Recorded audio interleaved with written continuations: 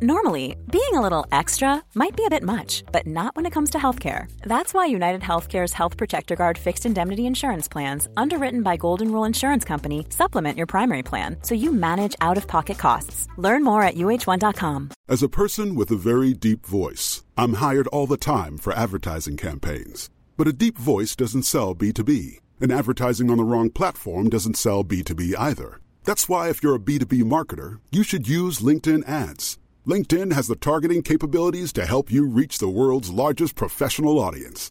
That's right, over 70 million decision makers all in one place. All the big wigs, then medium wigs, also small wigs who are on the path to becoming big wigs.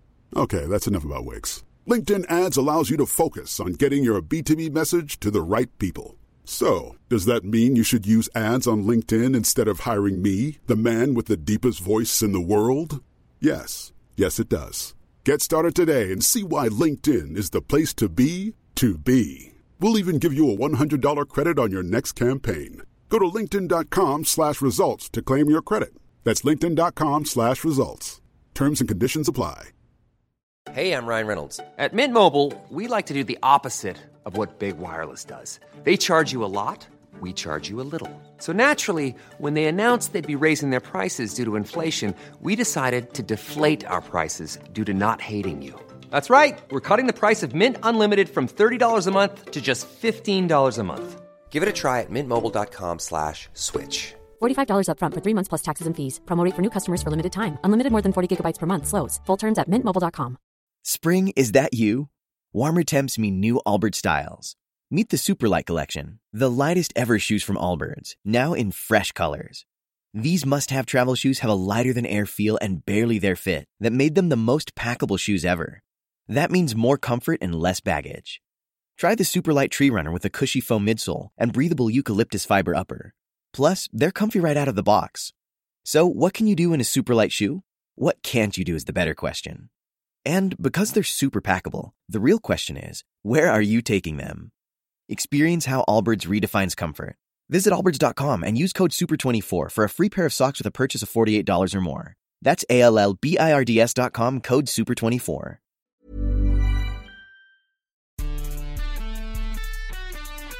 Greetings, one and all. Welcome to the Ramble on Football Ramble Daily. My name's Marcus Speller. My name's Jim Campbell. I'm Luke Moore. And I'm sometimes known as Pete Donaldson.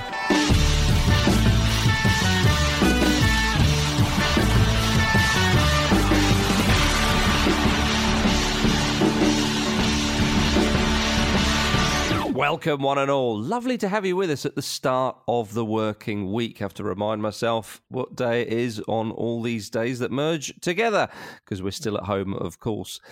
How are we doing, gentlemen? Everybody having a lovely old time? Having a time. Getting a bit samey now, isn't it? Oh, we've got a lot to get stuck into today, Jim, haven't we? Oh, good. I've been trying my very best to get hold of some free electronics from Toby Alderweireld. Alderweireld, because he's been doing some great work with nursing homes and the NHS supplying tablets to all the people there. So I'm just saying, free tablets are for grabs. All right. Yeah, Pete, I don't think when there's a list of people who desperately need extra electronic equipment, I think you're going to be fairly near the bottom of the list there, mate. Yeah. Well, to be fair though, he is part internet, so you should get him automatically. Maybe that will go in his favour. Well, exactly, yeah. I record the Football Ramble. I'm a key worker. I think the reason Pete's upset about it, or he's mentioned it, is because he thought of himself as the electronic Robin Hood of our times. Yeah, and Toby's covered with far bigger resources has stolen his thunder. Indeed. Yeah. Well, without further ado, Pete Donaldson, you've got something to announce. I have, yes. I have got... No. A Patreon competition. We ran a Patreon competition. Basically, we had a signed Paul Gascoigne shirt to give away in like a lovely frame. And we've got a winner.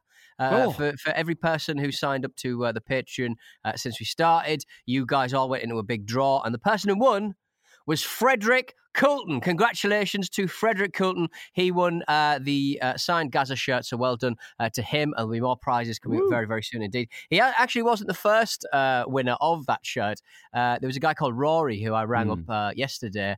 If you do sign up for the Patreon, you may very well get a call from me. That might be a good thing or a bad thing, you don't know. But yeah, I rang him up and he basically said, look, I'm really glad that I'm signed up to the Patreon. I only signed up on Wednesday and I'm really, really lucky. I know this.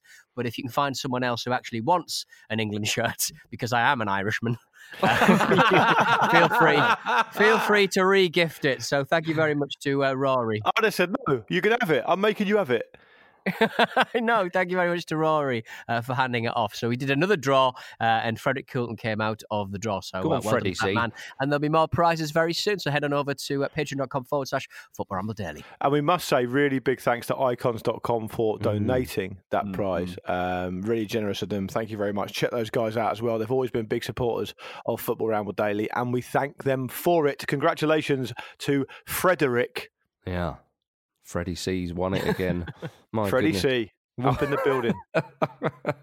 That's wonderful. Well done, everybody. We should probably make it clear that when Pete says you might get a call from me, that it's not like some sort of chat roulette style thing where at any time he could call you for no reason. There will have to be a reason. Jim, let's just see how long this lockdown goes for. That's all I'm going to say. Who's the president who used to just pop on the radio and do like a 4-hour radio show? Oh, Chavez. Yeah, Venezuela. Suddenly Chavez. Yeah. It's not got much better over there, has it? Well, it's not better anywhere, is it, at the moment, Peter? But anyway, well, on that note, ladies and gentlemen, UEFA President Alexander Ceferin has said that the European football season will probably be lost if it doesn't restart by the end of June at the latest. Oh, the clock is ticking. Here we go.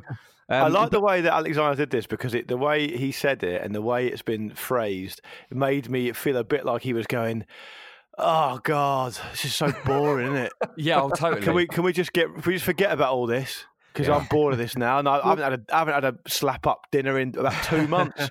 Ridiculous. I find that hard to believe for a UEFA president, even in lockdown. I'm sure the staff are still working round the clock. I imagine he's managed to organise himself key worker status somehow. Oh, there'll be an amazing kind of high-level landed classes version of Deliveroo. Yeah. Fabergé eggs. Most certainly run by Gordon Ramsay. Yeah. Fabergé eggs are not food, though, Peter. That should be pointed out. Don't eat them. Jim, have you ever tried to crack open Have you ever tried to crack open a Fabergé egg? No. We don't know what's inside them. I haven't. No, you might be right. You're absolutely right, Pete. I've misspoken there. I'm sorry. Yeah. Right, back in your lane, Jimmy. According to the Sunday Times, UEFA are drawing up plans to finish the season in August and have shortened competitions next season in order to minimise the effects of what's going on, of course. But I think this is quite the most interesting idea that I've read or heard so far. So our friend and brother Miguel Delaney, who's appeared on the Continent before, obviously chief writer for The Independent, wrote in that very publication that the Premier League has developed plans for clubs to play televised games in isolated, as they put it, World Cup-style camps in the Midlands and London over June and July in order to finish the season. And the broadcasting contracts are obviously very big and they're a huge consideration when deciding on what to do. But this kind of World Cup style camps idea would be, as Miguel describes it, a TV mega event. And so the Independent has been told that the plans have been drawn up to televise all remaining 92 matches with a handful on every day over the summer months. So the clubs would be confined to separate hotels away from their families with full testing and quarantine kits, blah, blah, blah. There's chat of training ground pitches being used instead of stadiums. But this is an idea on how to finish the season. And I do think they will play games behind closed doors. But someone just basically said World Cup style, and I thought, I'm in. I'm bloody in. Can England enter a team? It increases Sven's chance of managing back here again. That's all I'm saying. The Argentinians cooking like loads of amazing meat on a big barbecue. But I think it will come to the point where, I mean, you're seeing it in Italy already. The effects of the lockdown are they're becoming public order situations. You know, people are getting a bit hacked off about being, having to sit in their houses, and the healing effect of watching football might kind of keep people behind our own closed doors to a certain extent. I'm all for exploring those options if it's going to help the UK in a whole as a whole. Yeah. World Cup style is quite a bold description of games played on training pitches with no crowds, isn't it? Well, I think the camps is the World Cup style camps. I don't think you should be rolling the phrase World Cup in there, Marcus, is what I'm saying. Not willy-nilly. Not willy-nilly. I think that you've got to get people excited somehow, Jim, and I think they've done very well to do that. Marcus, unless there's a big-nosed man patrolling the touchline in a waistcoat, it's not World Cup as far as I'm concerned. Well, that's fair. What I think is key here is that it's becoming clear that the footballing powers that be. Now, I think it might say 14 teams in the Premier League need to sign up to this to get it ratified for it to be a Premier League initiative, which obviously doesn't even get anywhere near solving the situation with the Football League at the moment. But anyway, that's by the by. But I think what I was going to say was, what's crucial here is that they're starting to think about really creative ways of trying to complete the season if they can.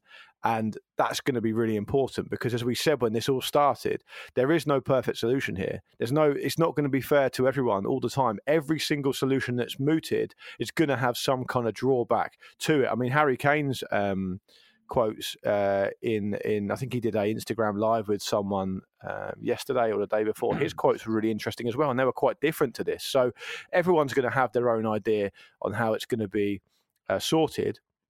But none of them are going to be perfect. My fear with this idea about behind closed doors and in a tournament style thing is just that there's a lot of other staff that need to be found to make that possible, from the broadcasting side, the security side, and it's not a coincidence, of course, that there are no public events happening at the moment, and there won't be in the near future. So, how ambitious this is probably key here, and whether it's possible or not, I mean, it still remains to be seen. But it's an interesting creative solution, and we need those at the moment. Absolutely. But the point has been made, hasn't it, about this proposal that obviously these camps need to effectively be on lockdown themselves, but a single case of coronavirus within them from anyone undoes the whole thing. So perhaps it's not workable. But as you say, people are just kind of looking around to try and come up with solutions because this is such a unique and odd situation.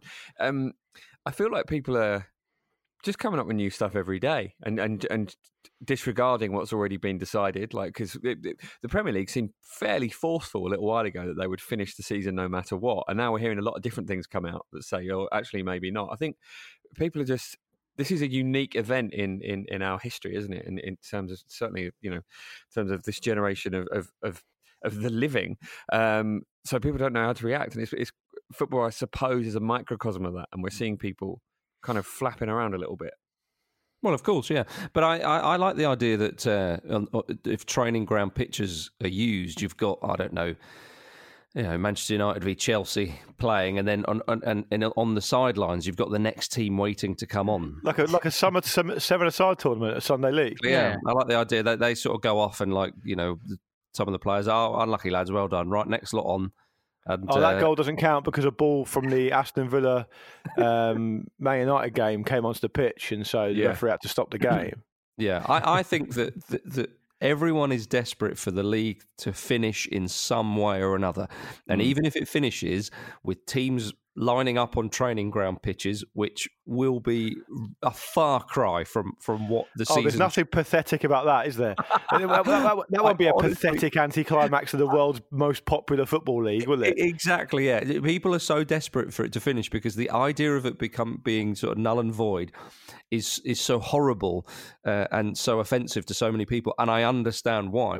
But I think that games will have to be played behind closed doors. I don't think there's any two ways about that. No. I've thought that the whole way through. Otherwise, you get to August, September, when hopefully things will have at least in part returned to normal.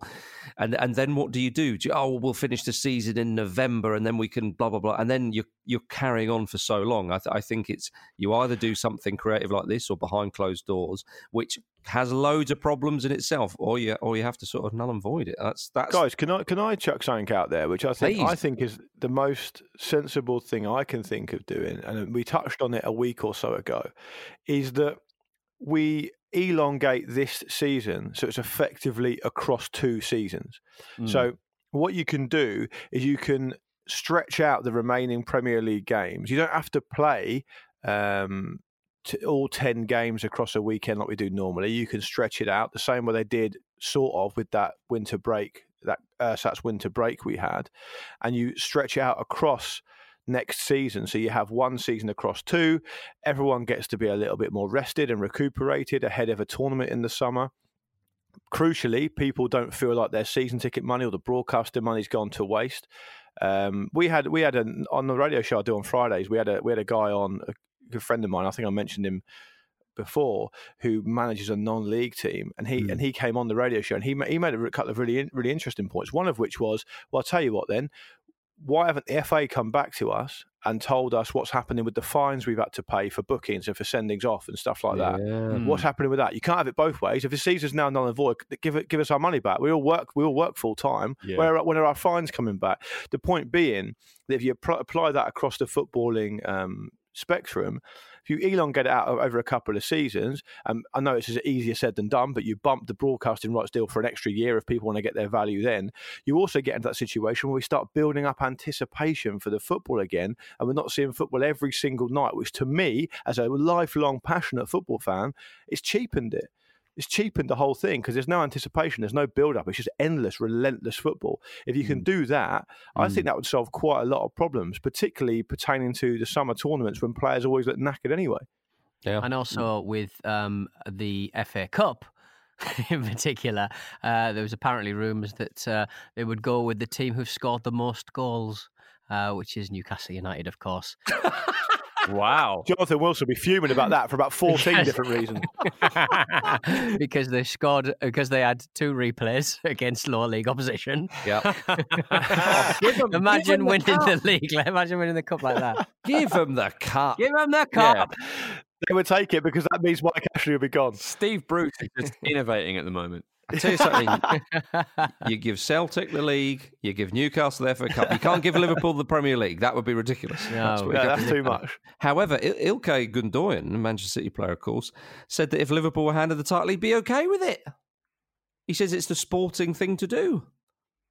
Pep's thinking, shut up, mate. Yes, it's not passing it back to the keeper, is it? I mean, it's not a player down, pass it back to the keeper, just toss it off and let Liverpool win it. Just toss it off. Relegate Villa. Yeah, exactly. Yeah, I think City players should be giving it the big one at the moment, saying, we really felt like we could haul them in. It was just a matter of time. Still the champions. We know what we are. Yeah, I know what you mean. Well, have you seen, according to reports, that a group of Premier League clubs have got together to make sure Man City's Champions League ban is upheld with the club's appeal still ongoing. So whatever happens next season, they're saying, we don't want Manchester City in the Champions League. Yeah, because Manchester City, due to the current situation, they could ask if they could compete in the Champions League next season because the appeal that they have put through might not be heard until kind of late summer or whenever. So Man City saying they might well turn around and say, come on, let us in, crying out loud, can we not sort this out another time? And apparently every team in the top half of the Premier League, apart from Sheffield United, are involved in a campaign to stop them playing in the Champions League next season. I absolutely love it. But Man City reportedly believe that they think they know who the culprits are that started the campaign, and it's none other, according to Manchester City, Arsenal Football Club. Of course it is, right? Because if we are in a situation where this season is declared null and void for whatever reason, presumably the Champions League spots would then go back to where everyone finished last season, and Arsenal finished 5th. So if you take Man City out of it, in we go. I'm all for it. I am all for it. Arteta's suddenly flipped. Yeah, Emery comes back. He's like, what were you worried about? Alexander Seferin's phone just ringing off the hook with people at Arsenal. You're not taking your eye off the ball with this Man City thing, are you? I know you've got bigger fish to fry at the moment, but this is important. Oh, bloody hell, yeah. I love that Sheffield United aren't involved. Did you just think, I don't know. I don't know why they've been overlooked, but or maybe they didn't want to join in, but everyone else seems quite adamant. It'd be quite unfair on Leicester City if they're not in the Champions League next season. But then, of course, it would be unfair if Liverpool aren't champions. We've gone through this before, ladies and gentlemen. There's no fair solution to this. Yeah, exactly. But, uphold that ban. ladies and gentlemen. That's what we think. Football is carrying on, though, in Belarus. Have you seen this, gentlemen? A time when all other leagues around the continent have stopped. The Belarusian league is carrying on, which is getting them quite a worldwide audience. Apparently, the league is being broadcast in 10 different countries now, including Russia, India, and Israel, because everyone's just wanting any kind of football. And you'd think they would stop because of the coronavirus, but then the president of Belarus, he's not too worried and told citizens to drink vodka to combat the coronavirus. So they should be unhelpful. Okay. That. Deeply unhelpful. I really enjoyed the. There was a quote in that story about Belarus still playing, where I think it was the one, maybe the head of the FA there, who talked about all this renewed interest in their league and people watching from all over the place, and he said something along the lines of, "Well, I hope it makes the players try harder." Yeah, because whichever team it was like they hadn't won many matches. It was like, well, I hope they'd play better if everyone's watching. Yeah, like they weren't trying before. They'll step up because there's a bigger audience, yeah. I think that was the coach of Dynamo Minsk, because they were beaten by FC Minsk in the /A Minsk derby. I don't know if it's the Minsk derby. I'm sure we'll find out as the months go by. Oh, huge news that Bate Borisov lost, I think, at home to an also-ran side. Then Bate Borisov are kind of champions, not regulars, but they've appeared in the Champions League. A huge turnover, huge upset. Is this going to do for Belarusian football what, Channel 4's coverage of Serie A did for Italian football in the 90s? We can only hope. Belarusio Italiano. Get them in there, Minskies. Okay. Well, despite all that's going on, Graham Souness has managed to get a dig in at Paul Pogba in the media. There we go. Makes me feel a lot more comfortable that the world hasn't completely tilted on its axis. We need normality at this time. Yeah, exactly. Yeah, he's got to be quite high up there with people that you wouldn't want to be isolated with, especially once he's getting onto Pogba again. It's like, oh, come on, Graham. Yeah, it's the third time today. How long were they fucking? We've never actually... Has anyone put a date on it? Because it must have been for enough of amount of time for him to be really upset about it. Because it's just going on and on. I think people know that Souness will give them a quote. You can imagine like somebody trying to prod Souness, going, "What do you think of this?" Hang on, what do you think of Paul Pogba? Right, here we go. 5 minutes. It's like a one-sided Nolan Liam. It is a bit. Yeah. It is. I've never heard Paul Pogba say anything about Graham Souness ever. Do you think he's aware of who he is? Yes. Okay. Of course. He's taking the high ground. Who's Graham Souness? Why is he saying those terrible things about me? Didn't Souness also say that Pogba would be a doddle to play against? Yes, we said Pogba has absolutely everything to be a top player, but his attitude to the game is the polar opposite to mine. And you're absolutely right. He believes that he said that he'd be an absolute doddle to play against, which, I mean, Paul Pogba did win the World Cup.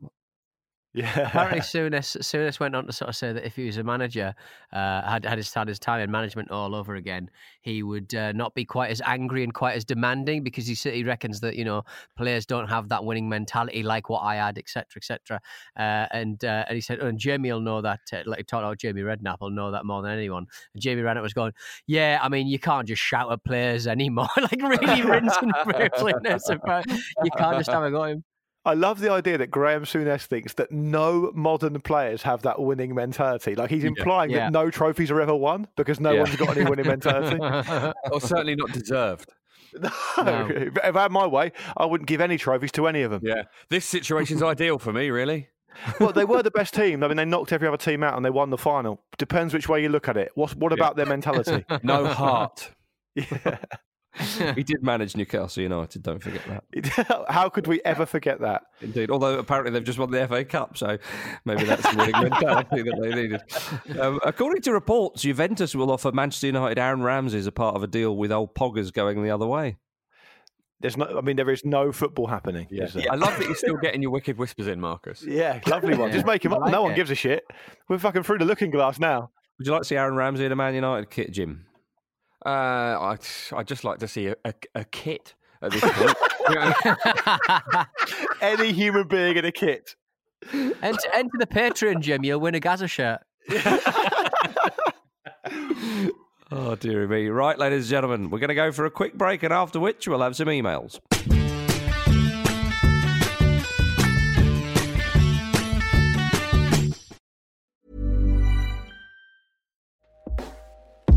Hey everyone, I've been on the go recently. Phoenix, Kansas City, Chicago.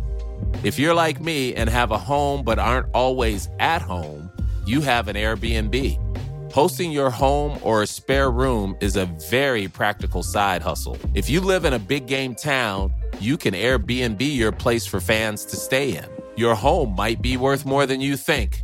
Find out how much at airbnb.com/host.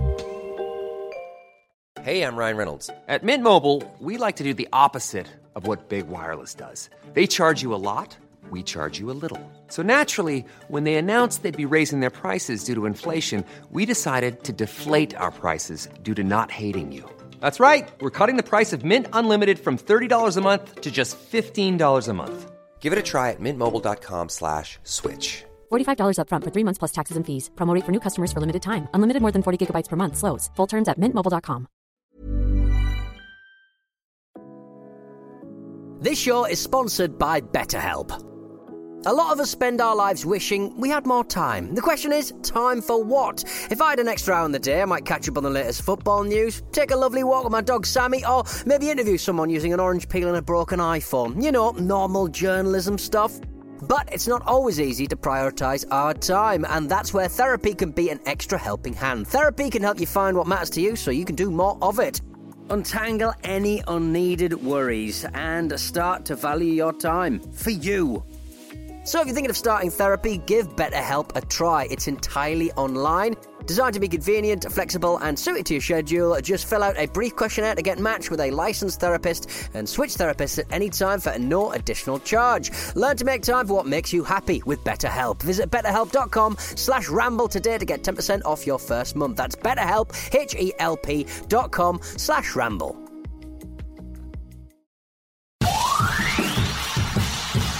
Welcome back to the Ramble on Football Ramble Daily, everybody. Before we go any further, Luke Moore. Yes, you may have heard in the early part of the show. In fact, you will have heard if you're still listening, because it's very unlikely you would have started this show halfway through, that we have a Patreon. It's patreon.com/Football Ramble Daily.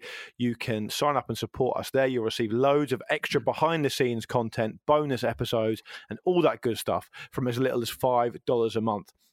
Supporting us on Patreon will help us to keep all our shows running through this really difficult period. And of course, we really appreciate your support. Thanks very much indeed to everyone who's signed up so far. It's been great to see so many of you on there. So many of you on the Discord, which is like our chat service where you can chat about football with fellow Ramble listeners and with us as well.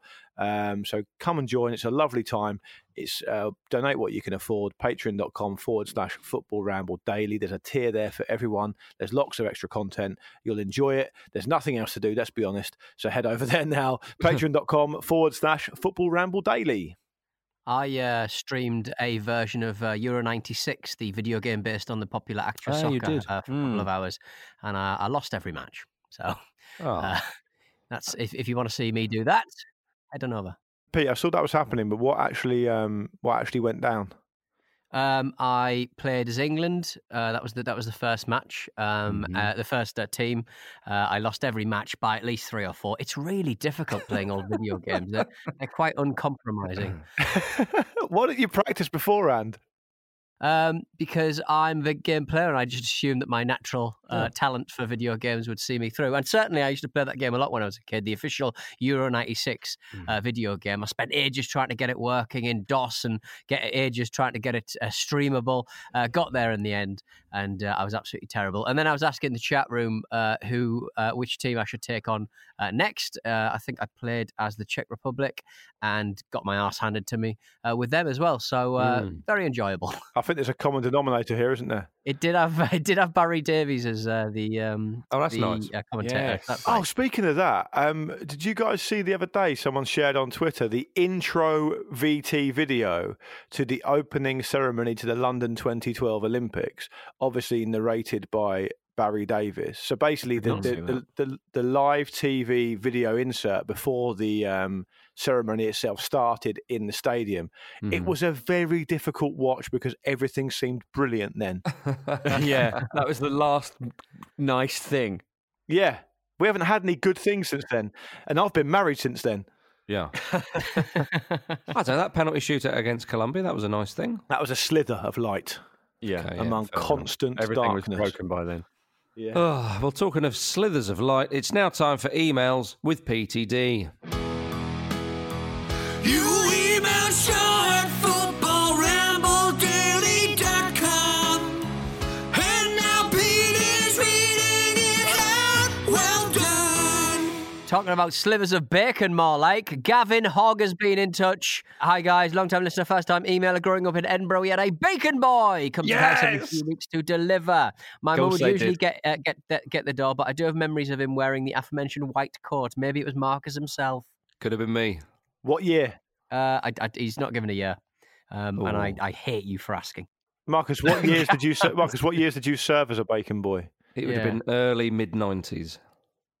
All right. Oh, wow. I'm thinking 90, just as it was about to kick off. It was sort of 90. Were you listening to Blur's Pork Life at the time? Very good. Cigarettes and alcohol and bacon. Not as good, that one. Did you have a little Gallagher swagger as you were sort of going down people's driveways in your little jacket with your little bucket? It may well have been before Oasis. Could have been like 92, 93. Right. Okay. Stone Roses. We're just coming in. Bands like Primal Scream. Yeah. Anyone else who had a bacon round? Cameron Smith. My best mate at school was the Bacon Boy. That's Evening right, Ramblers. The chat on Friday's show about Marcus's bacon round reminded me of my best mate in high school. About 10 years ago, he also had a bacon round in Edinburgh, carrying buckets of bacon, why buckets, around the suburbs of the city, asking unsuspecting households to buy bacon off him. Naturally, we used to call him the Bacon Boy. I don't know how well he did, but it's definitely a thing in Edinburgh. My parents would occasionally buy bacon off him, and when he left for uni, my wee sister's friend got the job. Safe to say, the bacon round was well known in my family. I asked my parents if it still existed at their house, and unfortunately, they did not know. However, I'm sure a bacon round would go down very well in the current climate. Cameron, not a bacon boy, in Edinburgh, sent from his iPad, apparently. Maybe it's one of Toby's. You see, people in Edinburgh, they know what I'm talking about here. Yeah, Marcus, none of us ever doubted that you really were a bacon boy. Yeah, I just didn't know it was a thing. We just enjoyed it a lot. There was a sort of a phenomena in my hometown, which was effectively a video van. Did any of you had that? A man mulleted, generally, would drive around in a van full of videos. What's that all about?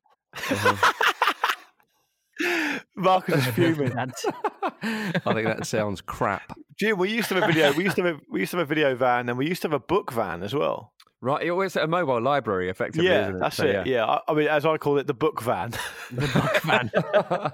because I didn't read. The word van. Yeah. Hello to Charles, who's got in touch. I see your bacon round and raise you a sausage round. No way. No. Good afternoon, Ramblers. Further to your discussions on Marcus's bacon round, I wanted to draw your attention to an entrepreneurial person in my local area. He has set up the sausage delivery company to make ends meet during these tough times. There's something sausagey in there, isn't there? Make ends meet, because they do when they're not cut up. Yeah, that's true. Apart from the name sounding like it could be the name of some kind of male escort service, I think it's a great idea. Love the show. It's been a source of constant amusement in my life, and despite the complete lack of football, it still feels genuinely relevant. Charles, you're not making it any more relevant, mate. Charles, it's not supposed to be funny. This is a serious show with serious issues. Well, he's attached a little Facebook message from a man called David Nye in Harpenden. Hi there, David here from the sausage delivery service.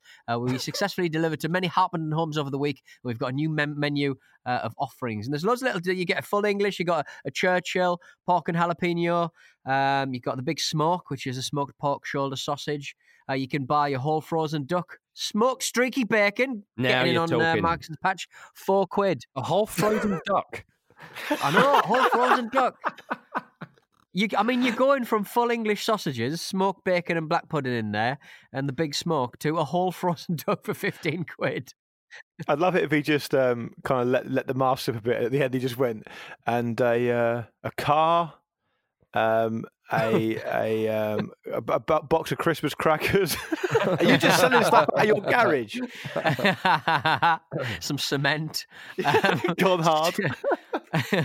Stuart, final email, Stuart Bevan, thank you very much. Hi, Ramble. Marcus's recollection of completing Who Wants to Be a Millionaire on a plane with a friend and not getting proper in-flight acknowledgement reminded me of an experience of mine in 2009. I don't think I mentioned last week that I actually did that on the way back from my last holiday and won the whole thing. They seem to randomise the quiz questions quite arbitrarily. They don't really sort of they don't make the questions harder as you get deeper into the game, I think. I was flying between Wellington, New Zealand and Sydney in February of that year. Air New Zealand was introducing a new in-flight entertainment system and announced on the flight that the first person who was able to answer the Who Wants to Be a Millionaire dollar question in the presence of a flight attendant would receive a free return ticket from New Zealand to Australia. Lovely old job. Hang on a minute. In the presence of a flight attendant, they're supposed to be working. Yeah. I'm not buying this whole scenario because if you know that game, it is time sensitive. You have to do it within 30 seconds. You have to do it within a time frame. So to call over a flight attendant when you're on the $1 million question is actually quite difficult, I would say. Now, being from the Mr. Spock is half human, half Vulcan school of semi-pro pub quiz competitor, I set about my work with a rare focus. After several attempts, I got up to the $1 million question, called over the attendant, and got the question wrong. Something insignificant about Joseph Priestley in the year he discovered oxygen from memory. The attendant, with surprising quickness, got on the PA and told the flight that someone had got to the $1 million question but hadn't succeeded. A soft murmur in the plane indicated that many people were relieved and might be playing hard. Crestfallen and embarrassed, but aware that I was still having a chance, I went back to work and after several more attempts made it back up to the $1 million question. I nervously requested the presence of the attendant again and in her presence, hand trembling, clicked the button for the final question. Now, bearing in mind that this is an Antipodean question, the final question went as follows. What team was Manchester United's Eric Cantona playing when he did his infamous Kung Fu kick in 1995? I can confirm that successfully completing the game meant that with an in-flight announcement in contrast to Marcus's situation.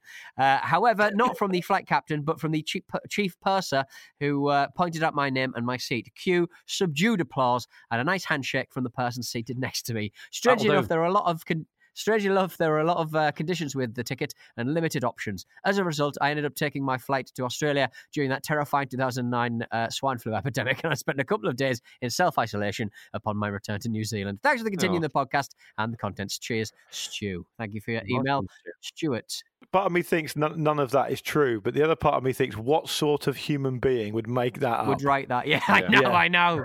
So congratulations. Well done, Congratulations, fella. Any more, Peter? No, I said that was the final one. Marcus should have been listening. You know what? I should have been listening. You're absolutely right, Peter. Yes! I've got one over the host. In my own room. In the old booth. In the old Sovox. I haven't finished my sentence. Not. All right. Bit of Loro. Yeah. And now, ladies and gentlemen, it's time for Pete's Film Club. Monday Madness. Crank it up. This is where it's at. Pete's Film Club. Yes, it's time for Pete's Film Club. Last week was the incredible film Goal with Kuno Becker starring as a Newcastle United footballer. This week, we've gone for a film. Oh, good Lord. Playing for Keeps, people, a film I saw on holiday in Portugal last year, and I thought I'd bring it to the table as part of this week's film club. A former sports star, Gerard Butler, starts coaching his son's soccer team as a way to get his life together. His attempts are met with challenges from the attractive soccer moms who pursue him at every turn. It's basically a film in which everyone wants to fuck Gerard Butler.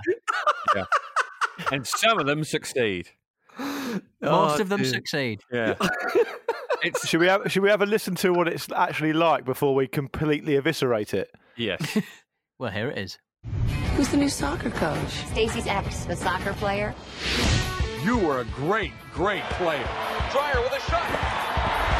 Goal! So what are you doing with your time now, post-soccer?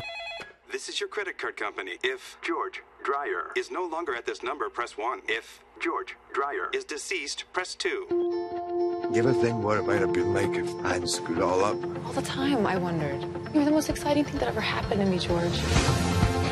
Are you sad Mom's getting married? Yeah, but mine seems like a nice guy. I decided I'm not going to call him Dad. ESPN are looking to expand their soccer coverage. I got that audition as a sportscaster. Dad, please don't leave. go out there and give it everything we've got, and let's get these wankers! Yeah! Let's get these wankers! Hey, Dad. Me and Mom are going to the arcade today. You want to come?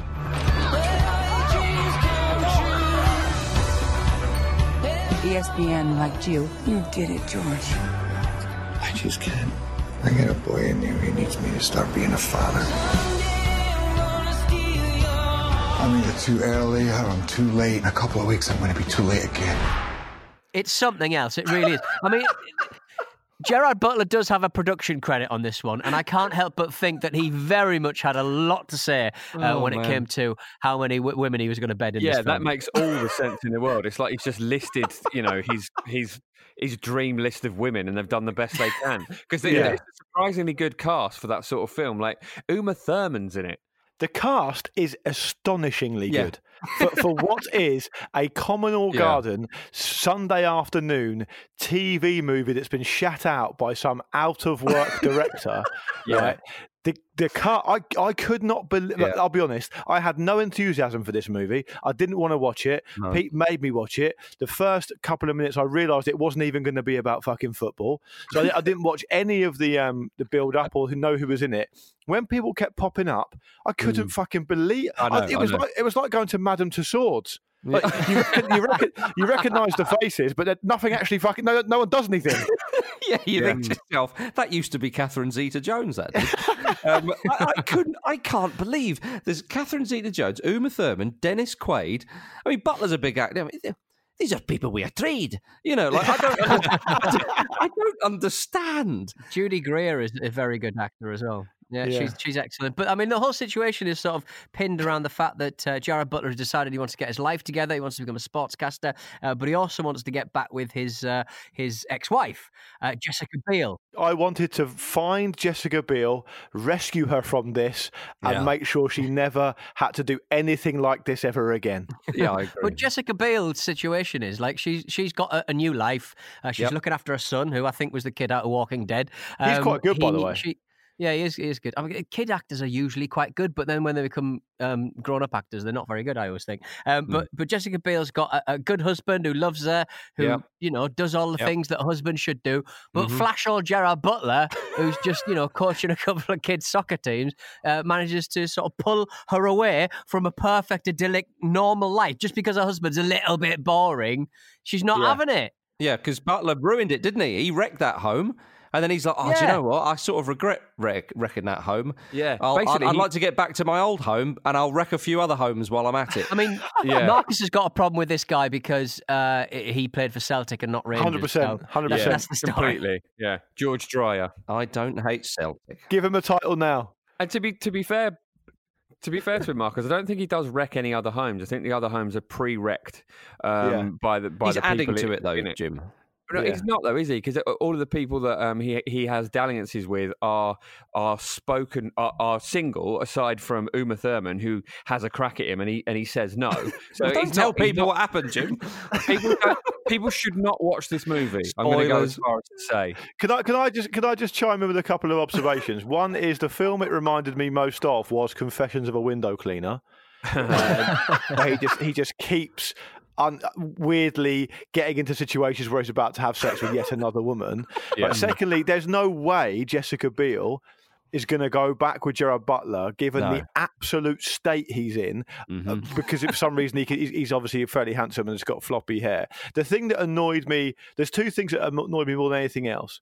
Yeah. Right, one is that why would you cast Uma Thurman, who is an excellent actor, right, to just flounce around a big house, do nothing, and then just take her top off in some random bedroom? Right, that's the only thing she does in it, which is absolutely bizarre. Secondly, when he goes on for his ESPN audition, and he goes off piste and just ignores the auto cue, right? In the cheesiest way possible, the director goes, "Oh, welcome to ESPN, George." In reality, I'm not saying I've got a huge amount of experience in TV, but I've done a little bit of it. We all have.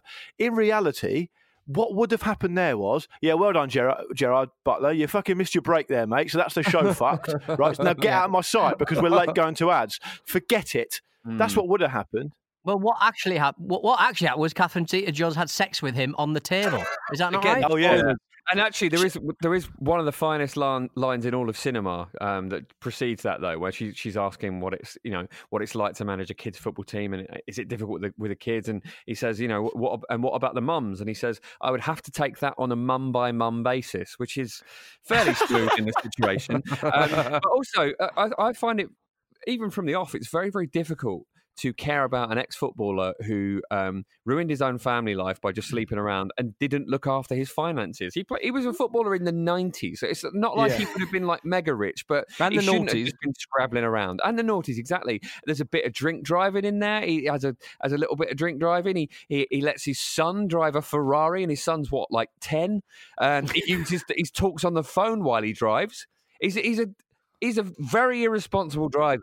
He's a danger to himself. In a film just dripping with misogyny, he is the worst thing about it. Can I also say there's an amazing scene in there where, and this happens for absolutely no reason, right? Where the kids team are about to win the championship. They're about to win their final game of the season, and Gerard Butler, as the coach, as George Dreyer, misses it because Dennis Quaid comes out of nowhere and starts fighting him on the touchline. Yeah. It is the most bizarre twist. Dennis Quaid is unbelievable in this film. Like, he's such a slimy businessman, dodgy geezer, and they strike up an it's quite a likely friendship, I suppose, if you think about the two characters.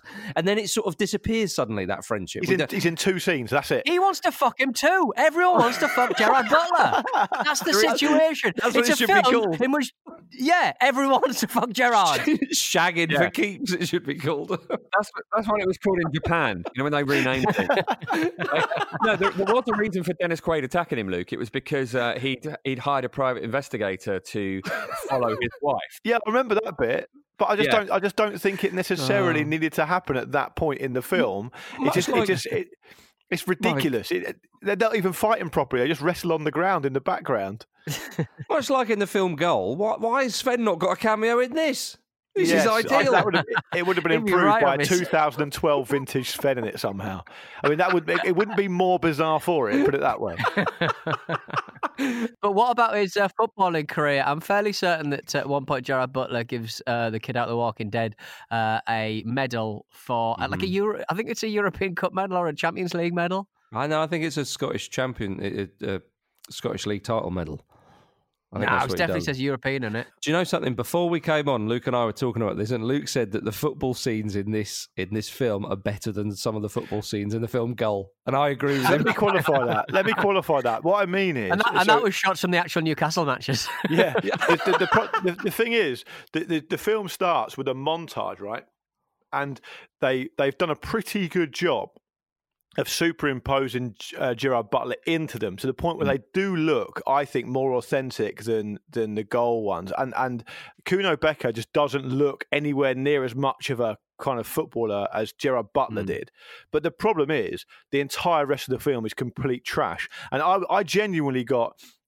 I know we're in lockdown, we can't really do anything, but I watched this on a Sunday afternoon and I genuinely got quite angry with Pete. Because I was like, you could have chosen any film, right? And you've chosen this. And I genuinely thought it was like 2 hours. By the way, it's almost 2 fucking hours long as well. It's 2 hours of my life I'm never going to get back. I mean, an hour into it, I was convinced I'd been watching it for about a week. Didn't it feel like that? It feel like it felt so long? It felt like a fucking Oliver Stone epic. It felt like twice the length of Any Given Sunday. Oh, it was and trust me, shit. it is no Any Given Sunday. The main character is not really Gerard Butler. It's Gerard Butler's penis. Yeah, I don't want to spend that much time with that thing. I cannot wait for Soccer Dog 2 European Cup. I really cannot wait. Yeah. Is that what we're doing next? No, we're not doing that next. What are we doing next? What we are doing next is a film by Michael Corriente, produced in 1999, released in 2002, starring Robert Duvall and Ali McCoist. A shot at glory. That's what we're going to be doing next week. Another Scottish footballer who everyone wants to fuck. Oh yeah, I just realised that might be it might be too similar to Playing for Keeps. Yeah, but Ali McCoist is he's a charming man. He's a very, very nice man. So I've got very no charming beef with man. Very charming. charming. I think that look, I'm not. None of us are Mark. I would say Mark Lamar. Then none of us are Mark Kermode. I think we've established that. But I do think in Gerard Butler's case, if you are going to call yourself an actor and you are going to keep doing this, at some point you need to have done a watchable film. I've never seen him in a film that was anything other than complete shit. So I think he's taken the piss a bit. Whereas Super Ali McCoist, he knows what he's good at. I'm sure this will be much better. And Robert Duvall's a legend, so I'm sure it'll be fine. Michael Keaton's in this one, apparently. Oh, is he? I should say that Playing for Keeps got 4% on Rotten Tomatoes. That's generous. Yeah. Look, that is exactly what we should be looking at. It's no fun. Oh, let's watch the Zidane documentary, Maradona documentary. No, I'm not boring. interested in that. Let's have Gerard Butler. Now you're talking. And some horny mums. That's what we need. The thing that gets me is like he was in Soccer Aid in 2012 because Marcus checked out the date. I don't know whether they used the footage for this film of him playing in Soccer Aid or it was a promotional thing that he played in Soccer Aid to promote the film. Either way, both projects unsuccessful, I would say. But Butler does look like he could play. He does look like a footballer. Whereas the lad who plays Santiago Muñez, Muñez. No, he's terrible, Doesn't pass, does he? No, he doesn't pass. He's too many step overs. Butler, back of the net, lovely old job. Yeah, Butler looks like he can strike the ball properly. That's the key, isn't it? Yeah, exactly. An old-fashioned British centre forward. You're damn right, Jim. That's what the game's been missing. He's got that winning mentality, just like Graham Souness. Well, there we are. That was Pete's Film Club, ladies and gentlemen. I don't think it's going to get any better than that, but tune in next week to find out what we thought of A Shot at Glory. That's the name of the film. Yeah. Marvellous. A Shot of Scotch. That's what Ali probably thought it was called. That's why he signed up to it. Oh dear, well there we are, ladies and gentlemen. Thank you very much for listening to the Ramble on Football Ramble Daily. Jules and Andy are back tomorrow, of course. There we are, gentlemen. Thank you very much, Luke Moore. Thank you. Thank you very much, Jim Campbell. Thank you. Thank you, Pete Donaldson. Bye. And thank you, Gerard Butler. We'll see you soon.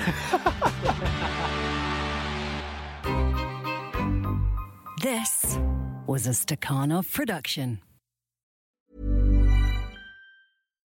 Some places take you away. Some bring you together.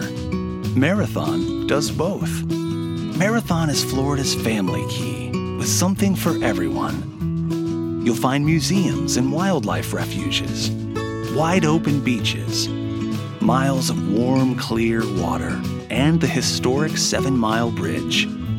For more about Marathon and the latest safety protocols, visit flakeys.com/marathon.